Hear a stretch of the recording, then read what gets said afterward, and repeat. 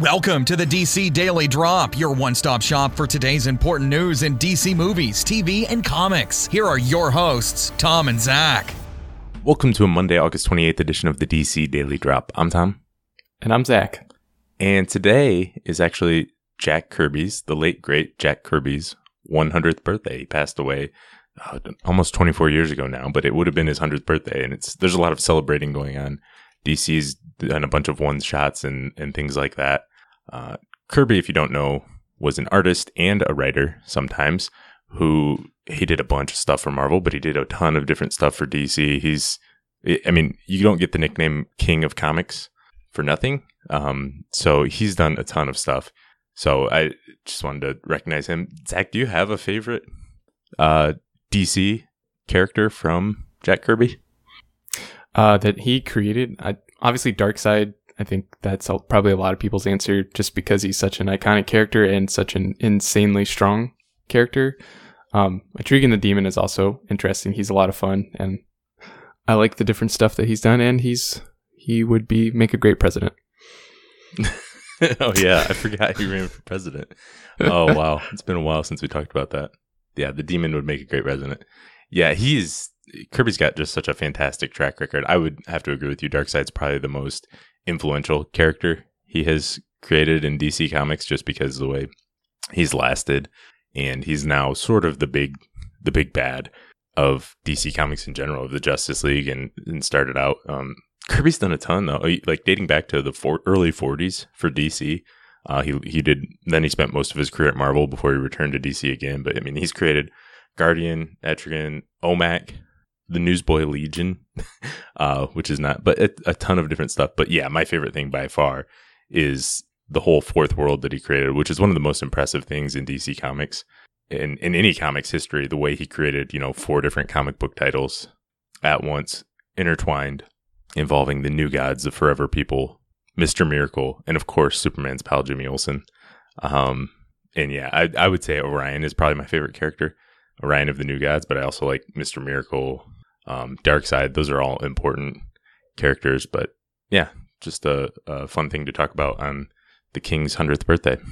Yeah, and maybe a little bit less direct, but you can probably say it's pretty direct. One of my favorite franchises of all time, Star Wars, very heavily borrows from the New Gods and a lot of Jack Kirby's creations, and so and George Lucas has been pretty open about that, about how much he liked New Gods and how big of an influence it is. But I don't think we would have the Star Wars that I know and love quite as much if we didn't have Jack Kirby also.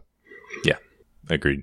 All right, well, on to actual news. Just a small weekly Wonder Woman box office update, but it expanded into more theaters this weekend. They showed up in IMAX and some other theaters, and down weekend, so people just said, hey, how about some more Wonder Woman? So it made another 1.7 million approximately. So it's going to be around 406 million domestically, and has a chance for 410, according to Gitesh Pandya from Box Office Guru on Twitter. So it's right now the number 23 domestic film ever, and if it gets to 410, it would break the top 20. Yeah, that would be awesome. And make it the number 1 solo superhero film other than Batman, the last 2 Dark Knight films. So yeah, she's rocking it. It did open in Japan this past weekend. It made 3.4 million, which was a little bit more than Batman v Superman and a little bit less than Suicide Squad. And so that would put it on track for about 15 to 16 million, which is what those did. Suicide Squad opened bigger, but made less than Batman v Superman. So, I mean, they're all pretty much on par. Yeah. So again, another good week for Wonder Woman. If it's around you, go watch it again. It's a good movie. Yeah. Next up, we have a little bit of TV news. Gotham Season 4 put out a premiere trailer showing the first look at the costume Bruce Wayne. You can check it out on YouTube. The 4th season starts Thursday, September 21st. But Tom, what did you think of this look of Bruce Wayne in his young person costume? Oh, the first Batsuit version 0.001. Not very pretty. I don't really care very much. I wasn't expecting much from it. It looks kind of like a goofy helmet and stuff. But I will say, in its defense, it's not very much worse than those jackets and costumes that Clark wore on the final seasons of Smallville. Yeah, what'd you think of the costume? I mean, it's obviously I'm not expecting anything amazing, and it's supposed to look a little clunky because he's a kid, and this is the first version ever of the costume. So that, keeping that in mind, I mean, you can definitely see the elements that are going to turn into the bat suit that we all know and love, and so that's cool to see. That's kind of what this show's all about, is seeing the kind of things that turn into the things we like before they happen.